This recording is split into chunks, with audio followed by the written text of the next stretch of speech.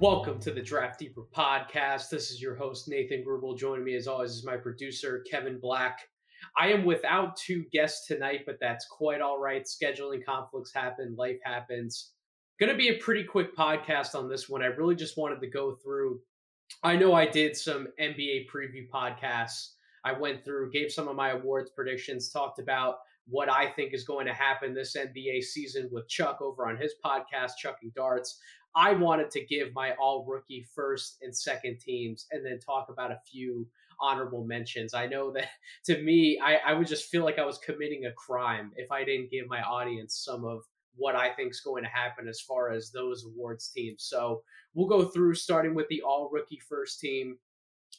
I did mention this on Chuck's podcast that I was going to make this prediction. This is what I honestly think will happen. It's a very rare thing to happen, but I really do feel strongly that the top five draft picks are going to be who encompasses the all rookie first team. Now, again, that is very rare. Usually you have maybe a guy drafted later in the lottery, somebody drafted like mid to late first round who generally sneaks onto that all rookie first team, or maybe a few of those guys sneak onto that team. But I just really feel strongly about how these guys are going to perform, not only just off of my scouting evaluations of them dating back to college, but also some of what I've seen in the preseason. So that would mean the team would encompass Cade Cunningham, Jalen Green, Evan Mobley, Scotty Barnes, and Jalen Suggs. So let's start with Mr. Cunningham.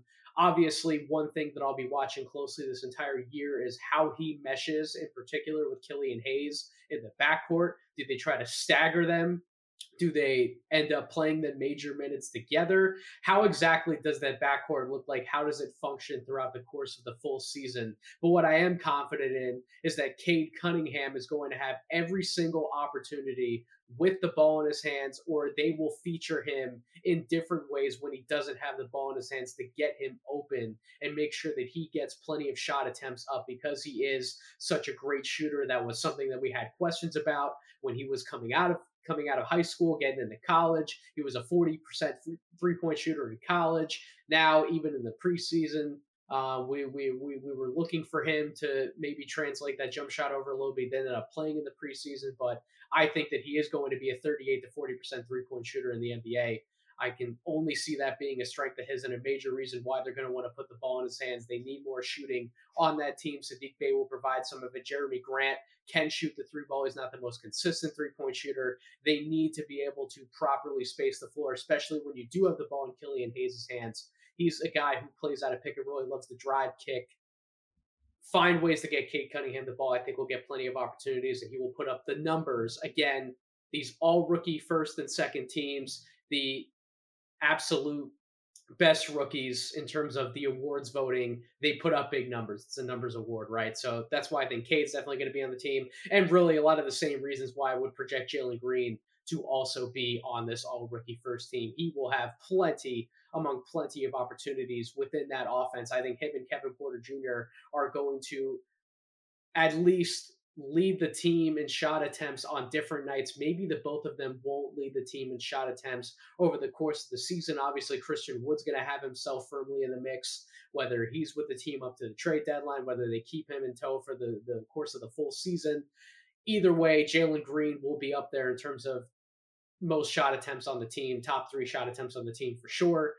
I think he could be one of those rare rookies who averages 20 plus points per game. And again, just like how I'm making the proclamation that the top five draft picks will be on the all rookie first team, any rookie averaging 20 plus points per game is also a pretty rare feat. So Jalen Green being able to crack that and have that in his list of accomplishments over the course of his rookie year, I think would be very beneficial to getting him on that first team. And again, Jalen Green is my pick to win Rookie of the Year, despite how bad that Houston Rockets team may be at different points throughout the course of the regular season. I do expect Jalen Green to still have a pretty strong rookie campaign himself and to win that award, which obviously, if he's winning that award, he will be on the first team. Evan Mobley for the Cleveland Cavaliers. I've said at different points, I don't expect him to have a standout rookie campaign in terms of like him being the best rookie amongst all the others in the entire NBA. I don't expect that type of season out of him, but I do think that he's going to put up enough numbers to definitely be on this all rookie first team. When you look at what he did in the preseason, his rebounding numbers were terrific. He proved himself to be a versatile shot blocker and bring some of the things we expect him to bring on the defensive side of the ball. And then just him handling the ball in transition, him being that type of playmaker or transition scorer for the Cleveland Cavaliers, that will translate over the course of the regular season. I expect him, with given all of those things, to definitely put up enough numbers to be in the conversation. Maybe he's not the most efficient player for the Cleveland team, but they seem very gung ho on eventually going to the starting lineup where it's Markkanen at the 3, and then you have Mobley and then Jarrett Allen. That's kind of what they want this front court to be. So if Mobley's getting a lot of minutes, getting a lot of opportunities, I expect him, even though they might not be the most efficient numbers, to still put up numbers regardless. And really the same thing for Scotty Barnes. I don't know how efficient Scotty Barnes is going to be shooting from the field. I question how efficient he'll be shooting from 3-point range. But you know that even though he might not average like 15 to 16 points per game, even if he only averages like 9 to 10 points per game, he will average 6 rebounds and 6 assists, or maybe even more in either category or both categories to go along with any scoring he's going to provide. He's that versatile of an offensive player. We saw Toronto in the preseason. They wanted to put the ball in his hands early and often. Again, opportunity is the key word that I'm going to say throughout this entire podcast. The guys who are in line to get opportunities are going to be the ones who will eventually put up enough numbers to land themselves on these all rookie first and second teams.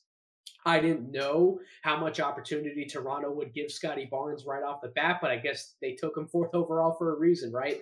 They definitely want him to succeed. So they will put him in position to do so, and I would expect Scotty Barnes to land on this all rookie first team. And then the last guy, I love Jalen Suggs as a player. I think that Jalen Suggs is going to be a bona fide pro in the NBA. I just don't know how good he's going to be in his rookie season simply because of the logjam in the Orlando Magic backcourt. I know I've talked about this multiple times, but there's just so much competition for him in that backcourt. Now, that being said, I do expect him to start for the Orlando Magic. I expect him to hold on to a starting position throughout the course of the regular season, whether he's paired up with Cole Anthony, whether RJ Hampton joins him in the backcourt, when Markelle Fultz is definitely 150% ready to go. Maybe that's his long-term backcourt mate. I think either way, regardless of what quote unquote position do you want to pencil Suggs in at, he's going to hold on to and maintain that position over the course of the year. So again, opportunity, regardless of how efficient he is. I know during the preseason he struggled a little bit with shooting efficiency, both from the field as well as from 3-point range. I would expect some of those struggles to carry over just because he has to figure a lot out as a guard. I know that he was a point guard at Gonzaga, but he had a lot of talent around him, a lot of veteran talent around him. He had excellent coaching in place. He was put in a position to succeed a lot easier with the ball in his hands in an environment like Gonzaga, as opposed to going to an environment like the Orlando Magic, where he's playing with pros, but he's going up against better competition in terms of teams overall each and every night. And he also has to build chemistry with these other teammates that he's coming and playing with for the first time. So he's going to have his fair share of struggles navigating how to be a lead guard in the league. But either way, again, opportunity, he will produce, he will put up points, assists, rebounds. He's one of the better rebounding guards, I think, in this draft class who's coming into the league. I think that will carry over as well. And, on the defensive end of the ball, he is going to be a tenacious one-on-one guard defender. A lot of those comparisons to Jrue Holiday are warranted and absolutely valid. I would expect him to continue to do the same thing in the NBA. So that would be my all-rookie first team. It gets really fun when you get to the all-rookie second team. How many lottery picks do I have in the all-rookie second team? Do I have any surprises from later in the first round? Do I have any surprises from the second round on my all-rookie second team? Well, I have all of those things. So I'll start with one of the more obvious predictions for this all-rookie second team in terms of if you were paying attention to what these guys were doing in the preseason. That would be Josh Giddey the Oklahoma City Thunder guard slash wing, whatever you want to categorize him as. I think he'll probably start alongside Shea Gilgeous-Alexander, and for good reason. In the preseason, he's already had some standout moments. He's proven that he's comfortable operating with the ball in his hands, stepping foot in the league even from day one. He's proven he can knock down shots from all over the floor. We already knew about his passing vision and his willingness to get others involved within the offense. Oklahoma City is clearly dedicated to putting as many ball handlers in their lineup who can get others involved and keep the ball moving around the court as much as possible. Josh Giddey's one of those guys because he can do that at a high level. That is a big reason why I would expect him to be on this all rookie second team. Now, why not the all rookie first team? I don't know how much opportunity he will get to score the basketball and put up points as much as this team will lean on him to create for others and be a more selfless player than a selfish player. I think that he'll have opportunities to shoot the basketball when he's open. I think that those opportunities will only grow in years 2 and 3 in the NBA, and his scoring averages will obviously tick right up.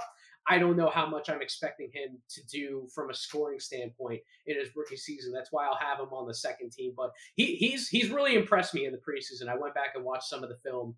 He's a guy who I didn't quite know where to project him coming into the NBA, at least in his rookie year. That's why I was a little hesitant to give the Thunder a standout grade on draft night. But he's really impressed me, at least on the offensive side of the ball. We'll see what he does on the defensive end. Chris Duarte, lottery pick for the Indiana Pacers. He'll be coming off the bench for this Indiana team, but I fully expect him to have opportunities to not only shoot when he's open, because we know how good of a three-point shooter he is. We know that he can make a variety of shots on the move in catch and shoot situations. He'll have the opportunity to handle the ball and create for others as well. And that to me was one of the biggest things I noticed when he was out in Summer League in Vegas. Indiana wanted him to do as much with the ball as possible, I think, because they wanted to figure out exactly what he would be capable of in those different situations. When he's with this second unit and when they mix him in with some of the starters, he will have so many opportunities, in my opinion, over the course of a full year to show what he's capable of, not only just from a shooting and a scoring standpoint, but from a playmaking standpoint. He's one of the better rebounding position players at his size. He will have his fair share of lumps on the defensive end, but I think he'll figure a lot of that out with a veteran coach like Rick Carlisle. He'll only be helped along on that front. So I would expect him to ultimately figure it out on the defensive end and be one of the better two-way type wing players that comes out of this draft class. Maybe not a star, a bona fide star, maybe not putting up ridiculous numbers scoring, but I would expect him to have an efficient rookie campaign and to immediately stand out as one of the more ready rookies to come into the NBA, which is what a lot of people projected. And speaking of NBA ready rookies, again, another guy who I don't see starting quite yet, but I think at some point we've already heard some rumors that Sacramento wants to go to this three guard style starting lineup, and they want to get different guys in the mix. They want to play with tempo. They want to play with speed. And then they're going to want to come at you defensively at the point of attack. And yes, a lot of that comes with De'Aaron Fox improving, but it also comes with possibly inserting Davion Mitchell into the starting lineup along with De'Aaron Fox, along with Tyrese Halliburton, maybe mixing two of those guys along with a Buddy Hield. But either way, I think Davion Mitchell's going to have opportunities to prove himself. We'll see how the shooting translates throughout the course of the regular season. We'll see if any of the free throw shooting can be fixed a little bit. If not, we'll see how the shooting numbers ultimately translate. He has seemed like one of those rare prospects that's just going to buck the trend of if you shoot it well from the line, you're going to shoot well from three-point range, at least at some point in your career. But if you don't shoot it well from the line, that's an indicator that you're not going to be as strong of an outside shooter in the NBA. It seems like he's going to buck that trend. He certainly already has in college, and then in summer league, his free throw numbers were not good at all, but he was efficient enough from outside, hitting close to 40% of his three-point shots. So again, opportunities, but also what he's going to do on the defensive side of the ball. He's going to have highlight plays. He's going to get people talking. If you can make highlights and just get enough buzz about your game in the NBA in your rookie season, you stand a great chance at making one of these teams. If he gets enough starts, I will not eliminate him in terms of being a dark horse for making it onto that all rookie first team and knocking one of those top 5 guys off. It would not surprise me if he gets enough starting opportunities in the slightest. My guy, Jared Butler. Jared Butler's going to make this list. He's going to make the all rookie second team. He's already proven in the preseason that he's more than ready to come in and help that Utah Jazz team, even as a rookie, going to be one of the best backup point guards they've had in years. He's steady. He can handle the ball. He can navigate, get himself all over the floor. He can set up for others. He can shoot.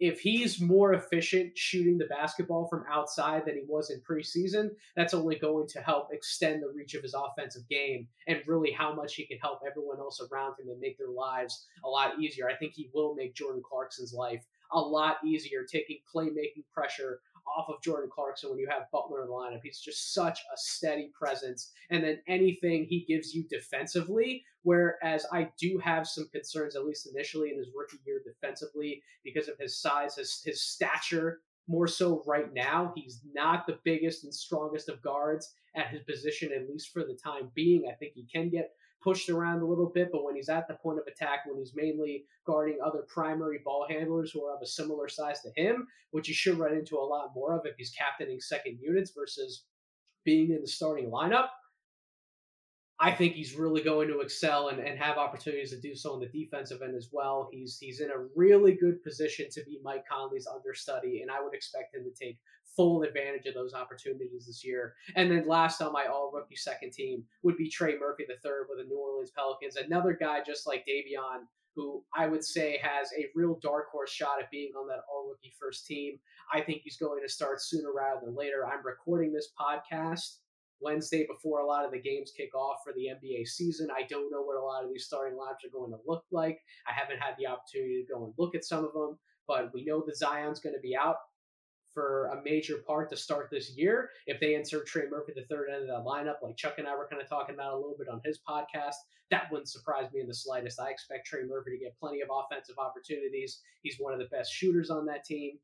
And while he might not be the most technically sound and impressive defender coming out of the gate in his rookie year, he's at least 6'9" with size and length, enough to bother other matchups on the perimeter and sort of add to what they are building from a length standpoint, playing alongside some of those guys like Brandon Ingram, Nickeil Alexander-Walker, just any intensity with length that he can offer and bring to the table, I think will be a welcome addition for this New Orleans Pelicans team, who just needs to beef up some kind of perimeter defense, period. I do not see their backcourt being strongest in the slightest defensively. I talked about that at length on this podcast.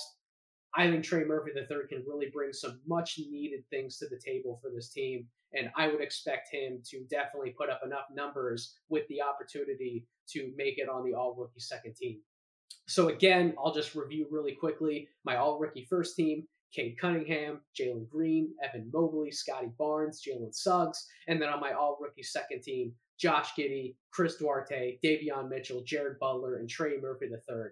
So who did I leave off? Who are my honorable mentions that I could see making either one of those top two teams if things break right and they get enough opportunity within their situation? Again, opportunity. Probably said it about 50 million times at this point on this podcast, but it really is the biggest key to winning an award and certainly getting on one of these award teams. Alperen Sengun, Houston Rockets center. Preseason, they've already wanted to put the ball in his hands on the offensive end. He's already proven that he can take some guy off the dribble, make a quick pass to the corner or to the open man, get other people involved. He's adept at drawing fouls, get into the free throw line, which is an easy way to boost your scoring numbers, get your scoring averages up. He will rebound the ball on both ends. And I think in the preseason, he's been better defensively than I would have initially expected. And I didn't expect him to even be bad on the defensive end like some other people thought he would be. I think he's actually been really good shuffling his feet. He's been aware. He's understood what the opposing offense is doing. He's beat people to spots. He's even blocked some shots that gotten up off the ground a little bit. I think that Sengun is going to have a solid rookie year. I just don't know how good the numbers are going to look depending on how many minutes he actually gets per game. If they, for some reason, they would end up trading somebody like a Christian Wood or a Daniel Tice, and Sengun gets thrown into the starting lineup at some point this year, maybe after the trade deadline, that would only help his campaign at that point, getting on one of these top two teams. James Bouknight, wing for the Charlotte Hornets. I see some of the similar issues with Şengün, with Bouknight. I just don't think Bouknight's going to get enough starts or enough minutes to properly prove himself to get on one of those top two teams. Although we've seen in the preseason, when he does get enough shots, he's going to make them from quite literally all over the floor, has shown a little bit to his game that I didn't fully expect to see when he has more space and he has open driving lanes. He's able to get inside, be a little crafty with the ball in his hands, and then take advantage of that explosive vertical that he has. And he can finish above people at the basket. That's going to be key. I'm going to want to see how that translates, but also him just being able to get around the rim more in general. How crafty can he be drawing fouls? Do free throw attempts come along with a lot of the shooting numbers, or does he settle for more inefficient outside shots? I want to see what the balance looks like when we go back to the tape, not necessarily just looking at the raw box score totals. Moses Moody, wing for the Golden State Warriors. He got opportunity in their first game last night to get some shots up. He's going to be so needed for his corner three-point shooting. They will feed him the ball when he's on the court. Guys like Steph Curry and Draymond Green are going to love playing with Moody just based on the fact alone that when they kick it out to the corner, they can trust him to hit that open three-point shot. That's something that they really lacked last year. That's a big reason why they wanted to draft him. He's a shooter with size. Opposing defenders aren't necessarily going to bother him when he gets that shot up. I would expect Moses Moody to be efficient from the three-point line overall. He was not the most efficient scorer from inside the arc at Arkansas. I will be curious to see how that translates over in the NBA, at least right away in his rookie season. We'll see what the balance as far as the numbers look like there, but this is another guy similar to Şengün and Bouknight. He's not going to be a starter for this Golden State Warriors team. They're going to bring him off the bench, and we'll see how much trust they put in him as a rookie to really crack that rotation for heavy minutes as we get later and later into the season. Nah'Shon Bones Hyland, guard for the Denver Nuggets. He will get opportunities really because Jamal Murray is not going to be in the lineup until at least March or April. I will want to watch his two-man game with Nikola Jokic very heavily. What does that two-man game look like? Is Hyland able to come in even as a rookie and replicate some of what Jamal Murray gives them from a shot-making standpoint in the two-man game with Jokic? A lot of people are projecting that he will make the most of those shots and those shot attempts, and that he will have a much better than expected rookie season. Some people are putting him and projecting him on an all-rookie second team. I don't know. I want to see it first is really what I'm thinking. And then as I've had dark horses for guys who could possibly make the all rookie first team, I've talked about some of these honorable mentions as dark horses to make the all rookie second team. My dark horse of dark horses to really get some positive buzz this year in his favor would be BJ Boston, the LA Clippers wing. He's had some moments in the preseason where he looks really, really comfortable out there, at least from an offensive standpoint. The Clippers are a little bit decimated on the wing right now. They're still trying to figure a few things out within their rotation. I want to see how many minutes they might throw BJ Boston's way if he actually is up in the NBA more so than he would be for like a G League affiliate. I really want to see if BJ Boston can take advantage of some of the opportunities that the Clippers might throw his way, how he shoots from the field, how he looks like when he has the ball in his hands, when he doesn't have the ball in his hands. But BJ Boston has a chance to really surprise some people if the Clippers are in desperate need of a little more wing help and they go his way. I wonder what he could possibly do for that team and maybe help them even win a few regular season games this year. But that's going to do it for this episode of the podcast. Again, short and sweet. Just wanted to get my all-rookie first and second team predictions out there. If you didn't listen to the podcast episode that came out earlier this week, I dropped it with Tyler, a.k.a. Backcourt V. We talked about more of the top freshmen that we're projecting to be in the lottery in the 2022 NBA draft. We're going to keep that conversation rolling every single week. Every single Wednesday podcast that we release will be a preview podcast detailing guys at length who we think are going to be impacts as far as first round or lottery type picks in the 2022 NBA draft. We'll keep that rolling next week with some returning prospects, aka some older guys, not the freshmen.